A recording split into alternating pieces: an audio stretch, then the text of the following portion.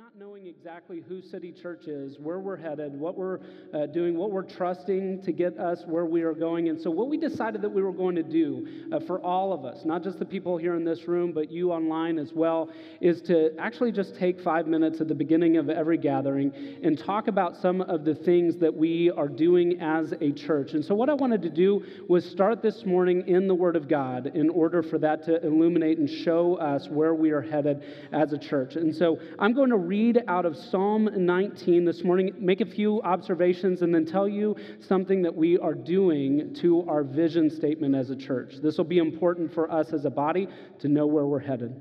So this is Psalm 19, starting in verse 7. This will be familiar to most of us. The law of the Lord is perfect, reviving the soul. The testimony of the Lord is sure, making wise the simple. The precepts of the Lord are right, rejoicing the heart. The commandment of the Lord is pure, enlightening the eyes. The fear of the Lord is clean, enduring forever. The rules of the Lord are true and righteous altogether. More to be desired are they than gold, even much fine gold. Sweeter also than honey and the drippings of the honeycomb. Moreover, by them is your servant warned. In keeping them, there is great reward.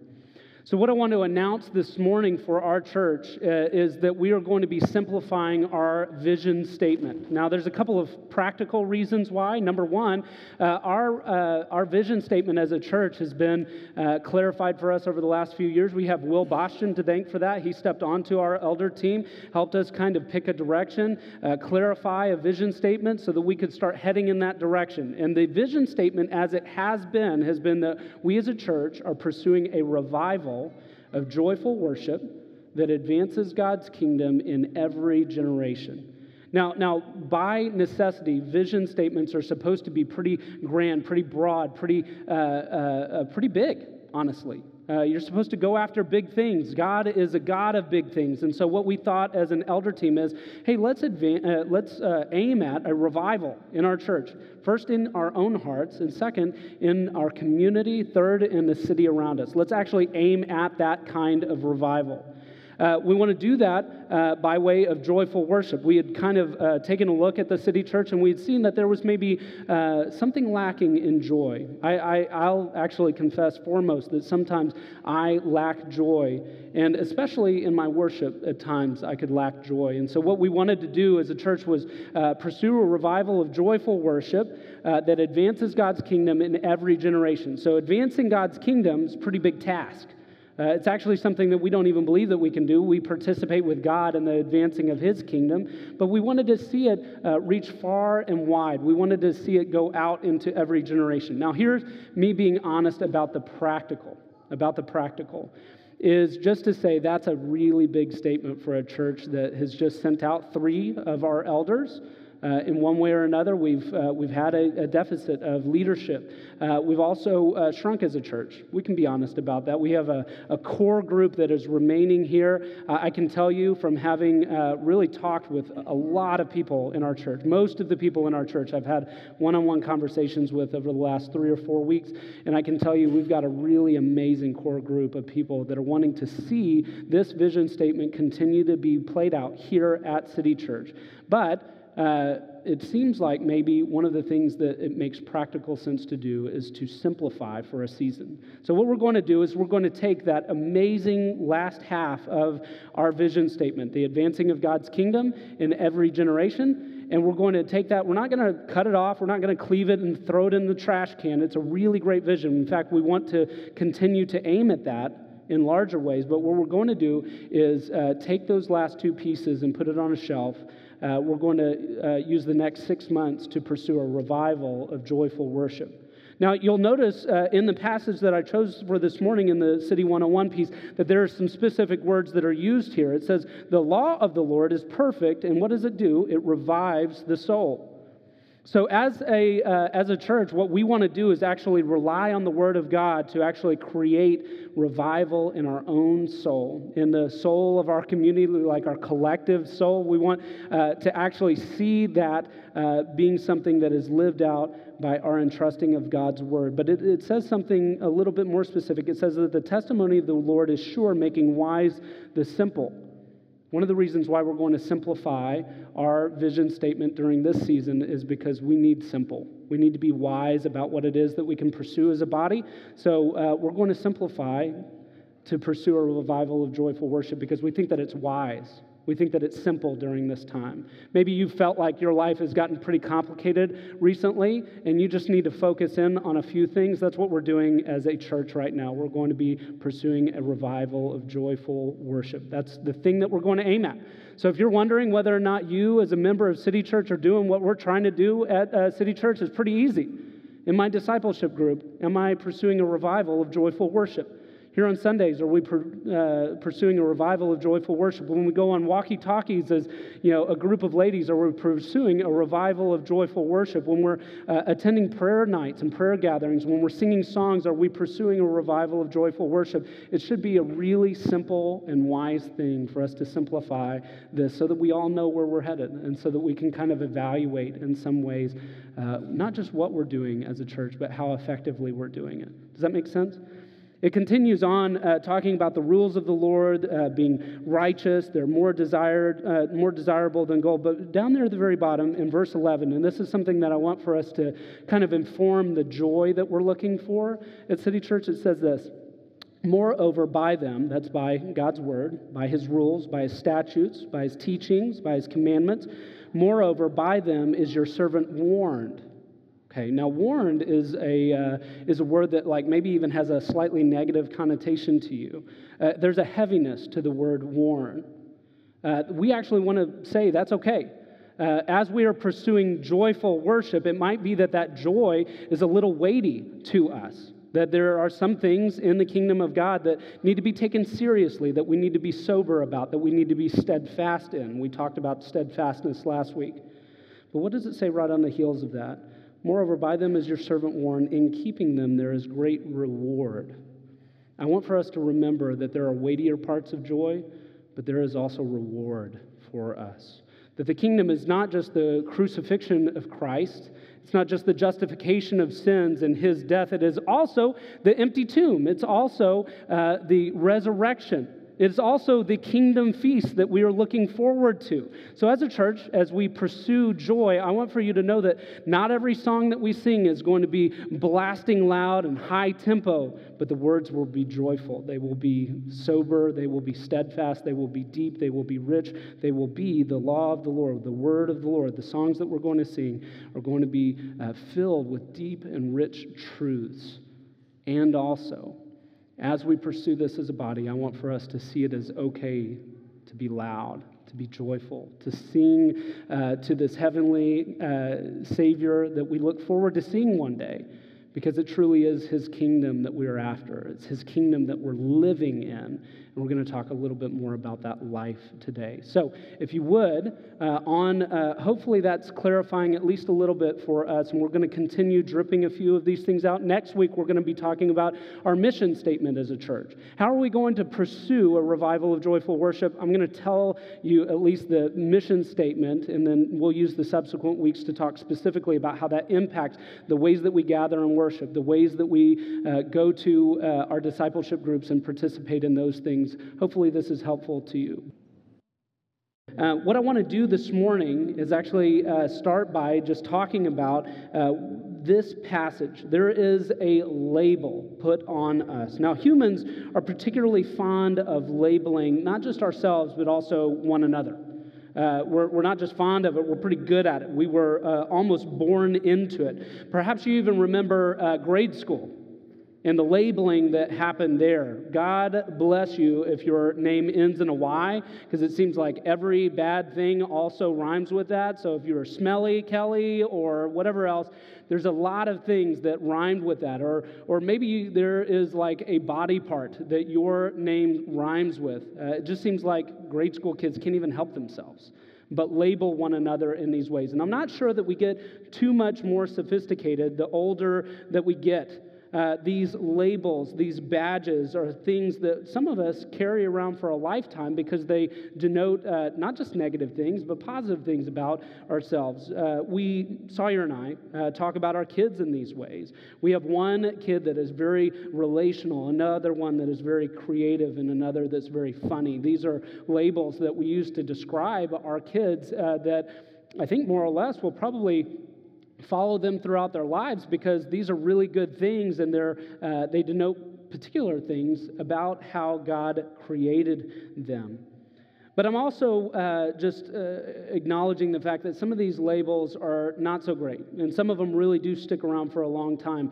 Sawyer and I recently moved back to our hometown. We moved out to Aledo. Both of us went to high school there, and I've started seeing, actually less than I thought, but started seeing some faces that I remember. And the night before Thanksgiving, I was standing in line at the local grocery store just buying a loaf of bread, and I saw a face that I hadn't seen in years. Hadn't seen since my freshman year of high school. And it was a woman who, freshman year of high school, she was the first person in our grade, in my grade, to have gotten pregnant.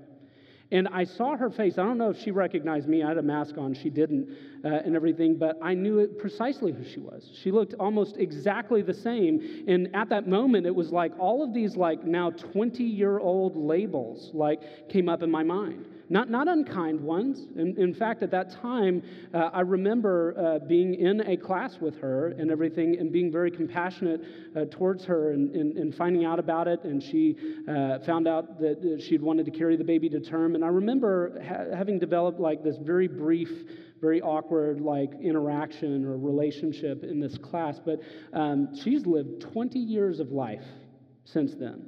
Her son or daughter, I never knew which one it was, is now out of the house and long gone. But the labels that I had, the things that characterize her life, are still firmly implanted. Some of these labels that we have, these things that characterize us, they just follow us in the minds of other people or in our own minds for a long time. These labels don't have to be negative, though. In fact, we work really hard to label ourselves sometimes with the right ones. I wonder if you've ever met anybody who went to Harvard and graduated from Harvard. It's like a label. It's you wear the shirt, and you're like, did you go to Harvard, or did you just buy that shirt offline? They've got the ring. They're going to tell you that they went to Harvard. They're going to label themselves. They're going to make sure that you know that label, know that brand. I wonder if you've maybe met anybody who had a really impressive career. You're an engineer with NASA? That's very impressive. That's a label that we get to look at and say, oh, that's kind of part of who you are. It's easy for me to understand a little bit more. Maybe you have met someone who's famous. It's a famous person, and it's almost like the labels that we've given them seem to have their own gravitas, their own weight to them. You're in a room with a famous person, and everybody's can you believe that there's this famous person in this room with us? It just has a weight, an incandescence. It's not just a label. It's like a neon sign pointing at a person. Well, we all kind of do this. Everybody has their own labels. In fact, like I mentioned already, we work pretty hard to tell stories about ourselves, about ourselves, that shape other people's impressions of us. Are you a vegan? I bet people know that about you. You got the label. Are you an outdoorsman? Are you a mother? Are you a graduate? Are you a musician? Do you take pride in that? Are you a lawyer? Are you a Marine? These are the kinds of things that we would actually put on resumes. They're resume virtues. They're labels that we put on ourselves. But not all of them are resume virtues. David Brooks, one of my favorite authors that I read a little bit less of now, but he says that they're not only resume labels, they're also eulogy labels. They're eulogy virtues. Maybe you're creative, you're kind, you're aspirational, or diligent, you're attentive to detail, you're intelligent, maybe you're capable of deep love. These are the kinds of labels that people might put on you, and they're the things that people will talk about at your funeral. So there are good labels as well. In verse 26, if you'll look there with me, the disciples of Jesus get a label. They get a label. And we're going to spend some time this morning even unpacking how that label interacts with us today. It says this in verse 26, and in Antioch, the disciples were first called Christians. They were first called Christians. Now, I want for us to stop for a moment and ask ourselves, because we're so familiar with that phrase. We're familiar with that label that is put on people. These people were Christians. And we think, yeah, they were Christians. This was the first time that this was used. It makes me wonder, what was it about these people that distinguished them so much that the people around them called them Christians? What made them worthy of that title? And maybe even more so for our purposes this morning, it makes me want to ask, would we be called Christians? Not just in like a socioeconomic, this is like they're evangelical Christians, this is how they vote or spend their money or think about things. Not like that. Are we Christians the way that these people were Christians? What we discover in Acts chapter 11 is that the gospel's arrival leads to gospel revival. The gospel's arrival at the church at Antioch leads to a gospel revival there. The gospel, we'll make this connection here in a minute, but the gospel arrival in your heart, leads to a gospel revival. The gospel's arrival in this church, think about this in terms of the vision statement that we're talking about, will lead to a gospel revival. What does the gospel's arrival in the church in Antioch teach us about gospel revival today? What is it that is unique about these Christians, these labeled Christians, and the life that they were living that might have something to do with revival in us today? And what we find is three things. We're going to go through them fairly quickly today. There were three things that kind of marked the gospel revival in these Christians. One was evangelism. The second one was transformation. The third, discipleship. And these things have always kind of been present, and we're going to learn how they actually interact with our Christian life today. The first one, evangelism.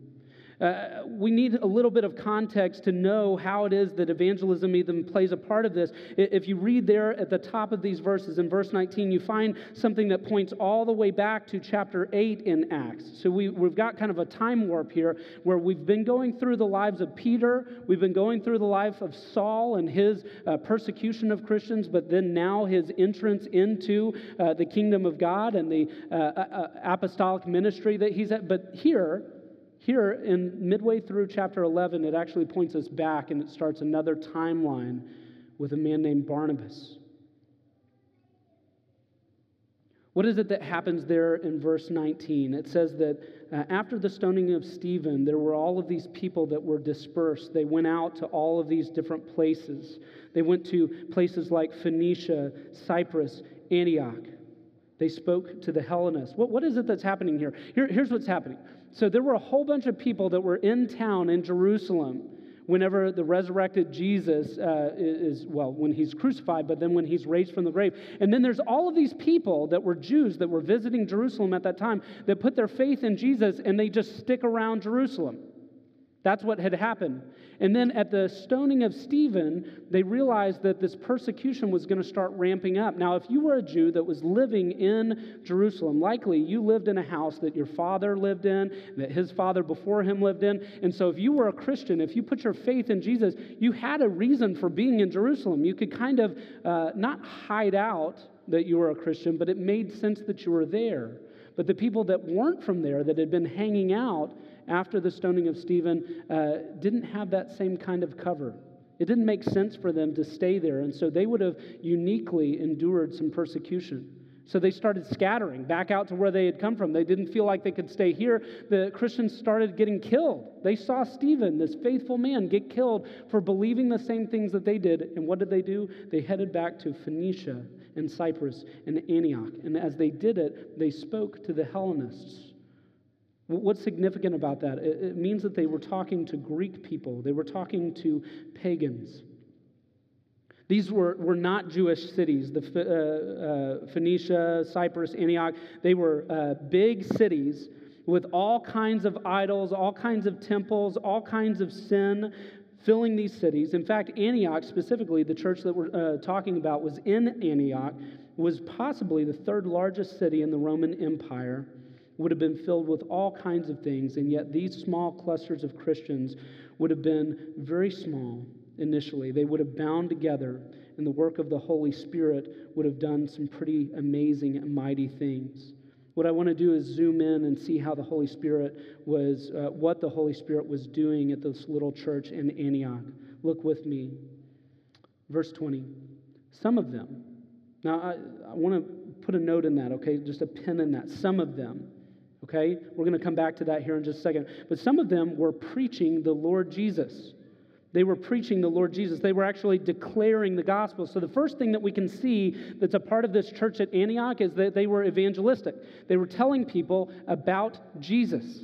In fact, it's a really simple thing that they were doing. They were just preaching the Lord Jesus. It doesn't really give all that much more detail. They were just saying the name Jesus out loud. They were evangelizing. They were telling people about their faith. And this was just some of them. Their names are unrecorded. Perhaps the writer of Acts didn't even know who they were. He just knew which people group they were. But these people, some of them, they couldn't keep quiet about what they believed about Jesus. And these new converts couldn't wait to tell somebody about Jesus. They were so willing to talk to people about Jesus that it's almost as if the writer of Acts can't believe that they were talking to Hellenists too. So they weren't just keeping it in the synagogue. They weren't just keeping it to people like them. They were telling it, they were declaring the name of Jesus to these Hellenists, these Greeks, these people that weren't a part of God's kingdom, that would have been like kind of immediately off limits. We talked about this last week. Immediately kind of off limits to any Jewish man would have been like, I'm not going to talk to them. They don't even believe in God. They believe in all these other gods. These people couldn't keep it to themselves. They couldn't help but speak about the things that they had seen and heard back in Jerusalem, and they were evangelizing. They were telling even the Hellenists. They didn't know any better. I wonder if you remember doing this, or if you've been proximal to somebody who's like new in their faith. They don't even know any better. They're just like telling everybody about Jesus. I love it. I remember when God really got a grip on my heart, the timeline between like 8th grade and when I was, in 8th grade to when I was about 16 years old, especially. There was just this period of my life where I was telling people about Jesus. I was just talking to people about it. It wasn't something that I even knew that I was evangelizing. I'd grown up in the church, maybe I had some vague concept, but I just couldn't help but talk about this thing that I believed in. That's what's happening here. I wonder if you're the same. I wonder if you remember back to a time when you were in young life where it was just easy to talk about Jesus. When you were rock climbing with this group of people and camping with this group of people, it was just easy.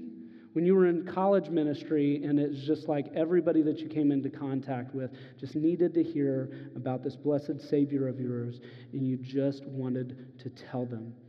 It was just some of them. They weren't hired hands. They weren't pastors. They weren't seasoned evangelists. It was just some Christians. Their names are lost, but the power of their ministry is represented here in this room. They're just faithful Christians. And I see two mistakes in particular that we make in this area. I think that we've made it as a church, honestly. I think in the past we have made a mistake of saying something that is good and true. Like, how does that work out? You say something that's good and true. It's because of the effects of it. We have talked as a church about everything in life as mission. And that's absolutely true. Changing a diaper in the middle of the night is mission to your little child. Just being a virtuous person and not stealing things, living a little bit different life is evangelistic. It is missional. There are like a million things that you could put in that. How you order coffee, how you drive your car can be mission to the church, to the city that is around you. But I want to make an observation in that. If you say that everything is mission, like all things are mission, which they are, it's easy in the midst of that to remember to evangelize. It's easy to lean into the ambiguity of saying all things are mission and then nothing is mission, because you're not ever actually verbally declaring Jesus is Lord. I wonder if that strikes you in any kind of way this morning. I'm not trying to throw out the good news that all of life is an opportunity for mission, but what I am trying to do is tell you a little bit about where we're going as a church, a little bit about where they were in Antioch, and tell you evangelism is essential.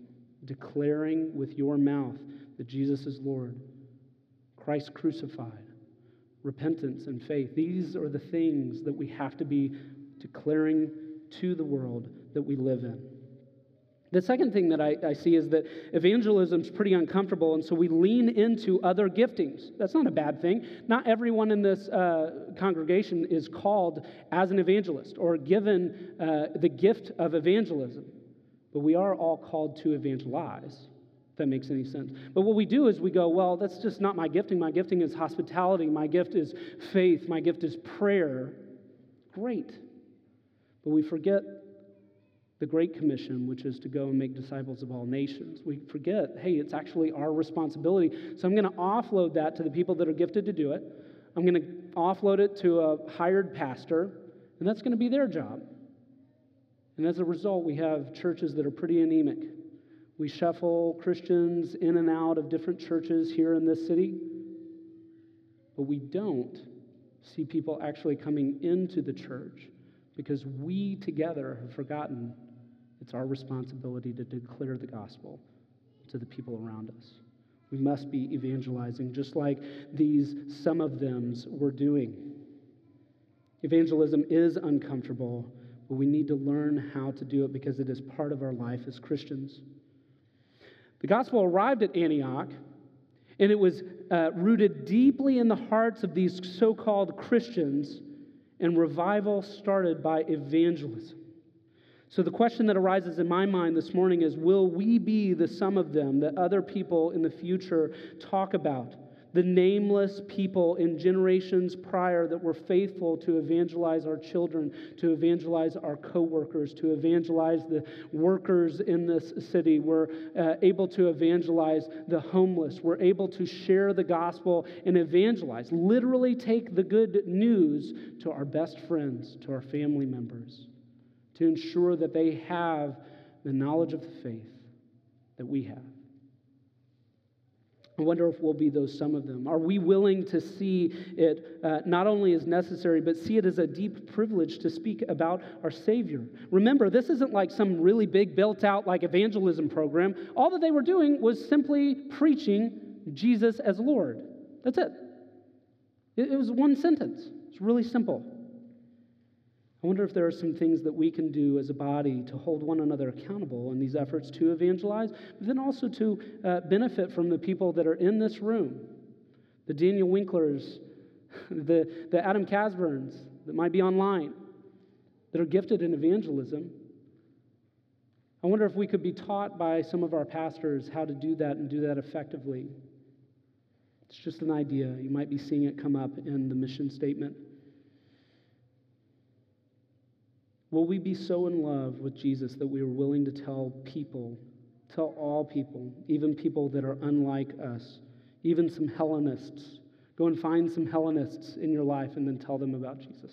I wonder if we're going to be those kinds of people. The first mark of revival, this gospel arriving in the hearts of the people at Antioch, was to evangelize. But it doesn't stop there. It goes on to verse 21. It says, and the hand of the Lord was on them. The hand of the Lord is just this statement that's saying they were blessed in doing this, and a great number who believed turned to the Lord. The second thing that we see marking this revival in Antioch, and the second thing that we need to see for us as well, is transformation. Every Christian for all of time has been transformed. Do you know this? You have been transformed. What am I talking about? Jesus came telling us that we had to be born again. We're told that if anyone is in Christ, they are a new creation, that the old person has literally passed away, and behold, the new has come. You are actually a new thing in Jesus Christ. Totally new. You've been transformed. You've been transformed. Romans tells us that we are transformed by the renewal of our minds. The Great Commission tells us that we aren't just supposed to go and make disciples of all nations, baptizing in the name of the Father, the Son, and the Holy Spirit. It also says that we're supposed to teach people to observe all that Christ has commanded us. So it's not just the transformation in our minds, it's actually behaviorally, we are supposed to actually obey the things that Jesus told us to obey. We're completely new. We've been changed in our souls. We've been transformed. Christians cannot remain the same. They are a new thing. True conversion changes people. And Barnabas knows this because he was sent to the church in verse 23, and it says that he came and saw the grace of God. How do you see the grace of God? You see it in the people. They've been transformed. The good news is that Barnabas is literally coming to this group of people that they didn't know about 2 seconds before, and he sees the grace of God on them. He sees it in them. He sees the transformation in their lives, and he gives thanks to God. I think that the best example, we could give several examples from this text, but actually comes at the end of chapter 11, where we're told that these believers in Antioch actually sent relief back to the brothers in Judea. Here's what's happening here, because it's easy to read past this. What happened was that Jews in Jerusalem see these Greek Christians in Antioch, and they go, hey, Barnabas, will you head over there and see what's going on? They literally take, we're going to talk about this in a second, they take one of the most gifted leaders, and they go, hey, could you go see what's going on? And he goes there, he spends a year there, and then those Christians see the famine. There's actually this prophet that says, hey, there's going to be a famine. And then there's a famine. And they realize that there's a whole bunch of people that are in need, and they're brothers and sisters in Christ, and they may be Jews, and they may be far away, but we're going to actually support them. You don't even understand. I don't even understand how transformational the gospel must have been for them to give their limited resources and send it back to a group of people that they didn't even know, but they felt so in tune with, so in love with, because of the common bond of Christ. Christians are transformed. Here, the Greek converts are choosing to send relief to ethnic Jews. Their generosity is evidence of this transformation, this inward change in their hearts. So, looking back, I wonder what ways you've been transformed. I don't want for that question, by the way, to just pass by you. I want you to think in this moment, what trajectory were you on before Christ? For some of us, by the grace of God, we grew up in Christian households, and we honestly don't know. I don't know what it would have been like to have been a part of a family that didn't tell me about Jesus at an early age, that I didn't have some understanding of the gospel, that I didn't have some understanding of what Christian virtue looked like. I don't even know. But I see parts of my heart that I have a severe pride. I have a givenness towards addiction. I don't even watch really popular shows, especially if there's several seasons in, because I will ruin my life watching 24. Never seen an episode of Lost. It would be all over for me if I did that. I just got this severely addictive personality. And so without Christ, without some of the things that naturally hemmed me in, there's just no telling what kind of life I would have led apart from Christ. But I wonder if you remember the trajectory that you were on. I wonder if you remember what that person was like. Because for you, it's not just an idea that you're a new creation. You really realize you have been transformed.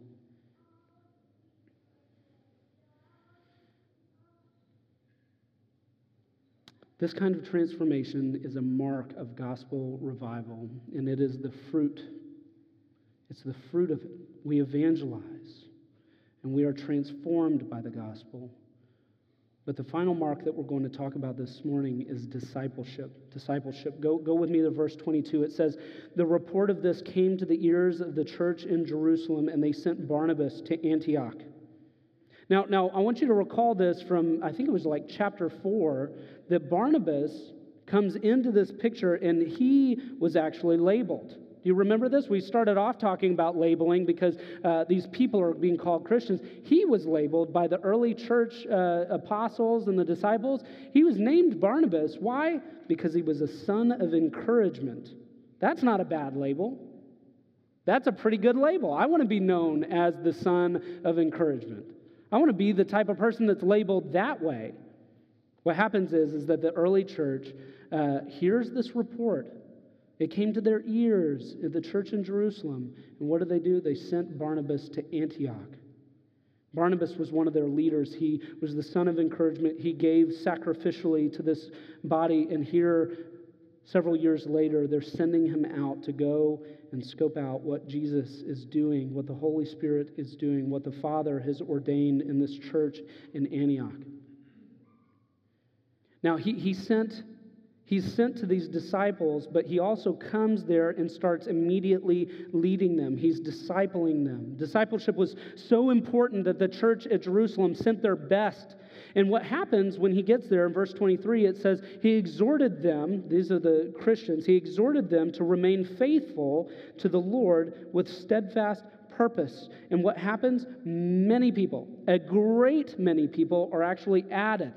Verse 25, it says, so Barnabas went amidst all of this revival that was happening, all of these new Christians that were coming in, all of these Greek-speaking peoples that were coming into this family. What does he do? This is really important. Barnabas goes, holy cow, the Holy Spirit is really moving here. I actually need some extra hands on deck. And he leaves. He leaves and goes to Tarsus. And he finds Saul there. He says, discipleship needs to happen, Saul. I need you back at Antioch. And Saul comes with him. It says, so Barnabas went to Tarsus to look for Saul. And when he found him, he brought him back.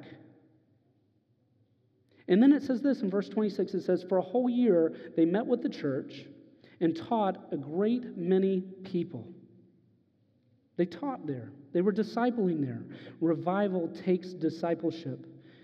But discipleship takes something else. And we're actually told a little bit about what discipleship looks like. Revival takes discipleship, and discipleship takes character. Where do we see that? Barnabas is a good man, full of the Holy Spirit and of faith.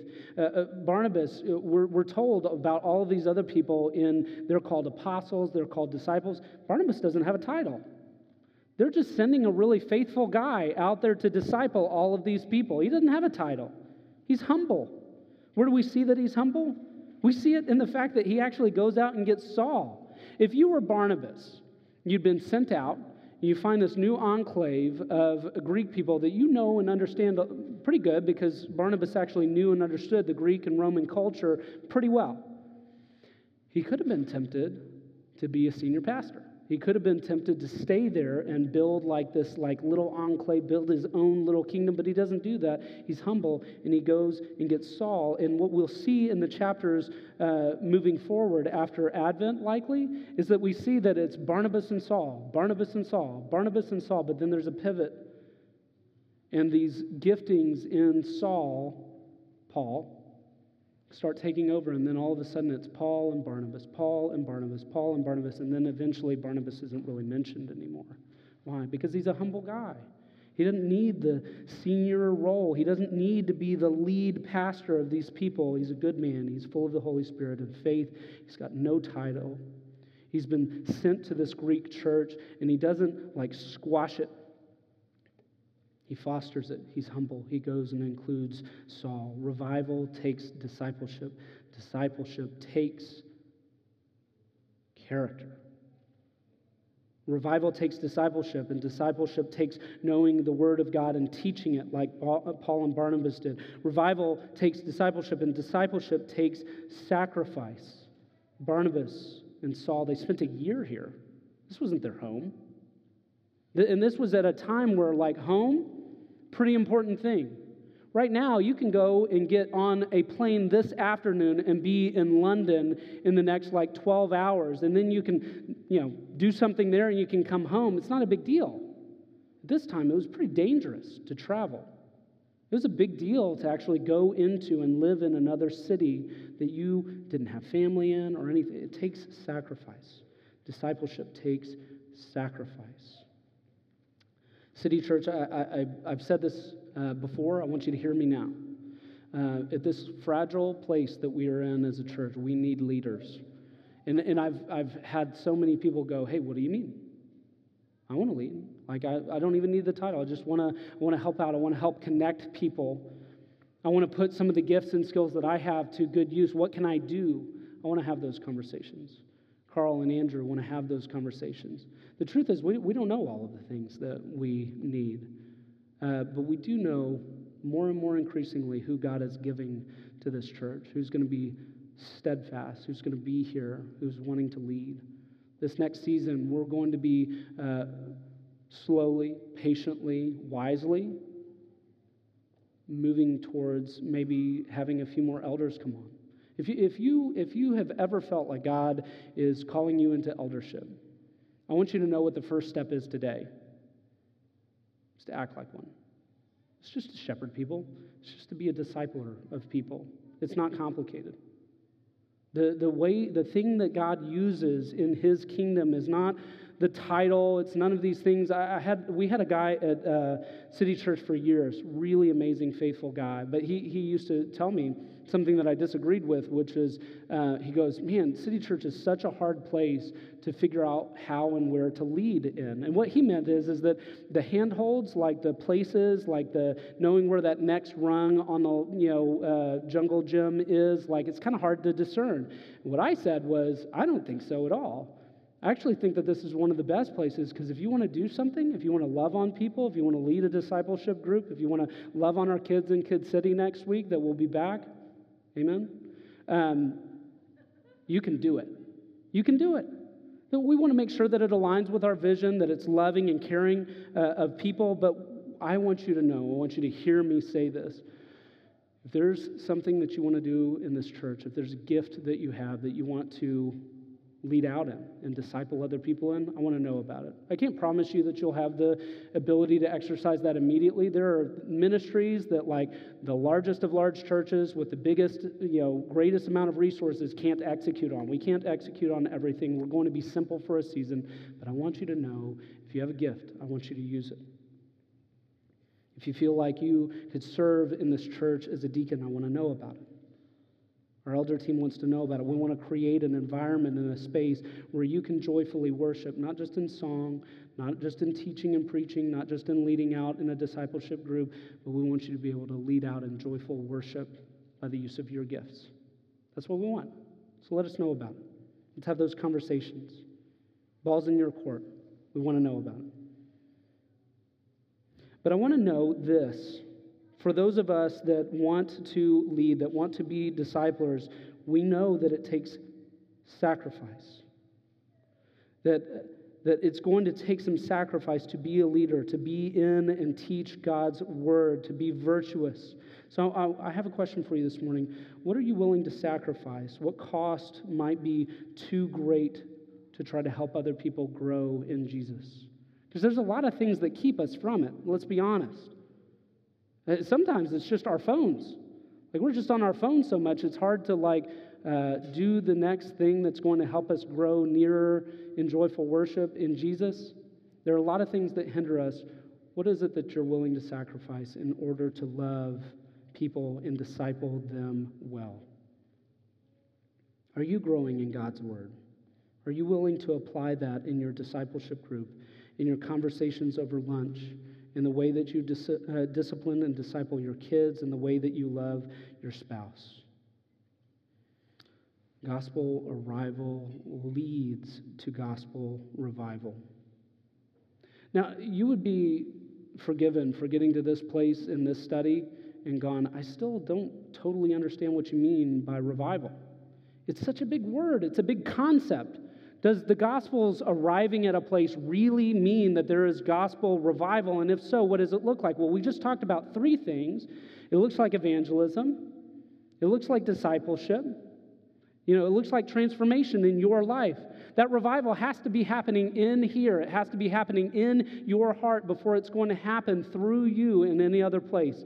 So if you're wondering, hey, what is it that I can do in order for me to be participating in this revival of joyful worship? I want you to know that it's by being transformed yourself, by evangelizing yourself, by discipleship yourself. But revival is such a big concept. It's a matter of death and life. And I say it in that order because I think sometimes we hear it's a matter of life and death, and we just let it pass by us. But revival is such a big concept. We've got to think about it in terms of death and life. I'm going to read here from Romans chapter 5, verses 12 through 17. And the piece that I want for us is in verse 17. So pay attention. Therefore, just as sin came into the world through one man, and then it spread, that sin spread so that death spread to all men because of sin. For sin indeed was in the world before the law, but was given. But sin is not counted where there is no law. Yet death reigned.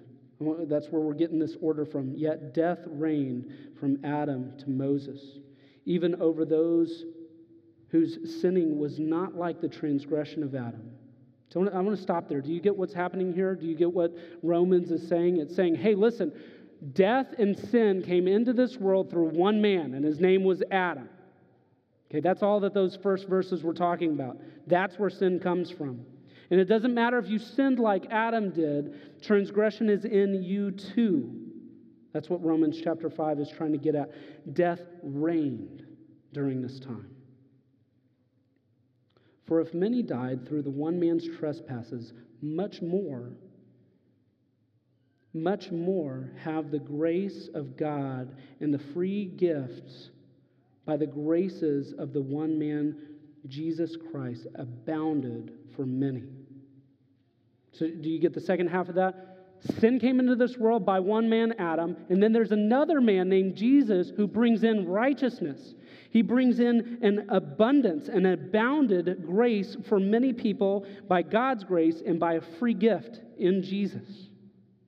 And that free gift is not like the result of the one man's sin. It's nothing like Adam.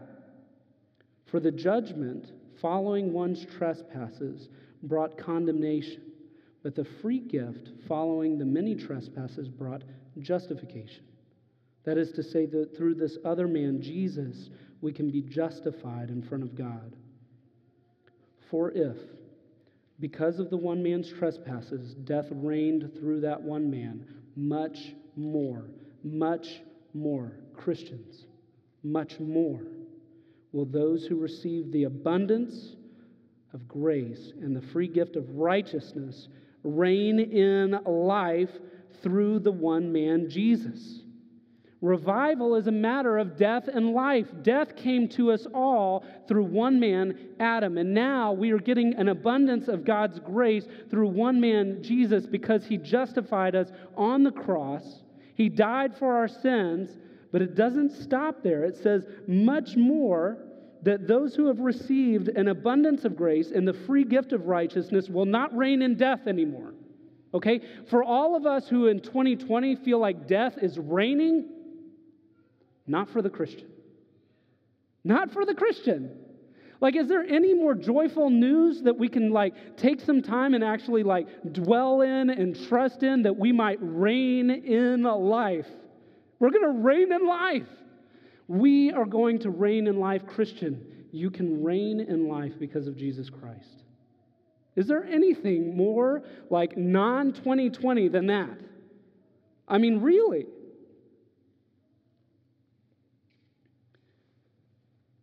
You don't have to reign in death anymore. You can reign in life through Jesus. Does anyone want anything else other than to reign in life, to win, to rule, to live, to truly live in abundance? And all of this comes through a paradox. My son Jackson asked Sawyer and I at lunch yesterday, he goes, what's a paradox? I've heard this word. What is it? I want to know. I need to know what this word means. And my wife gave him this really simple example. Romans 5 has another one for us today. If you want to live Jesus had to die. To end that reigning of death and enter into the reigning of life, Jesus had to die. For you to live, Jesus had to die. For you to live, your old Adam must die.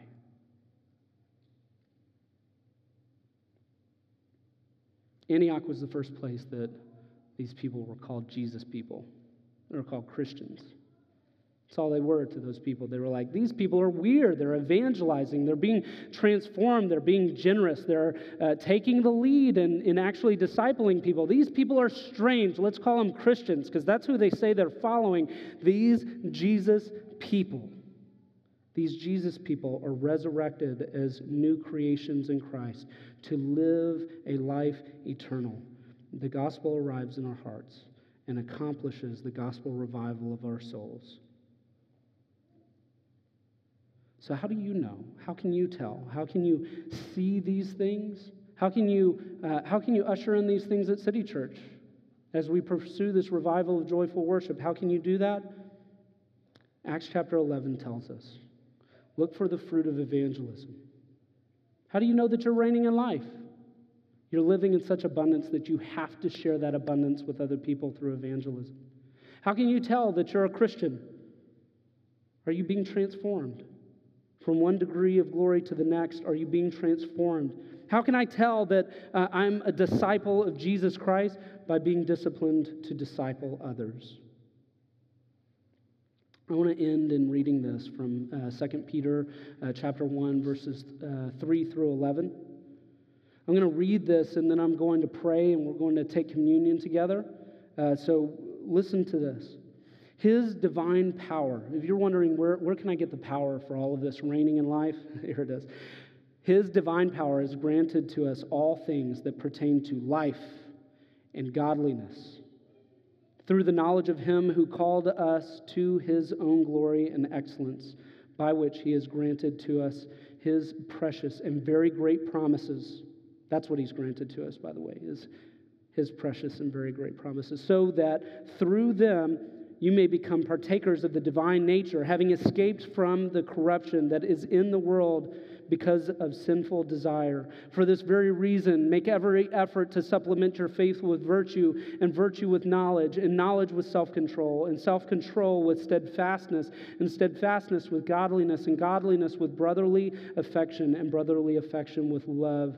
For if these qualities are yours and are increasing, they keep you from being ineffective or unfruitful in the knowledge of our Lord Jesus Christ.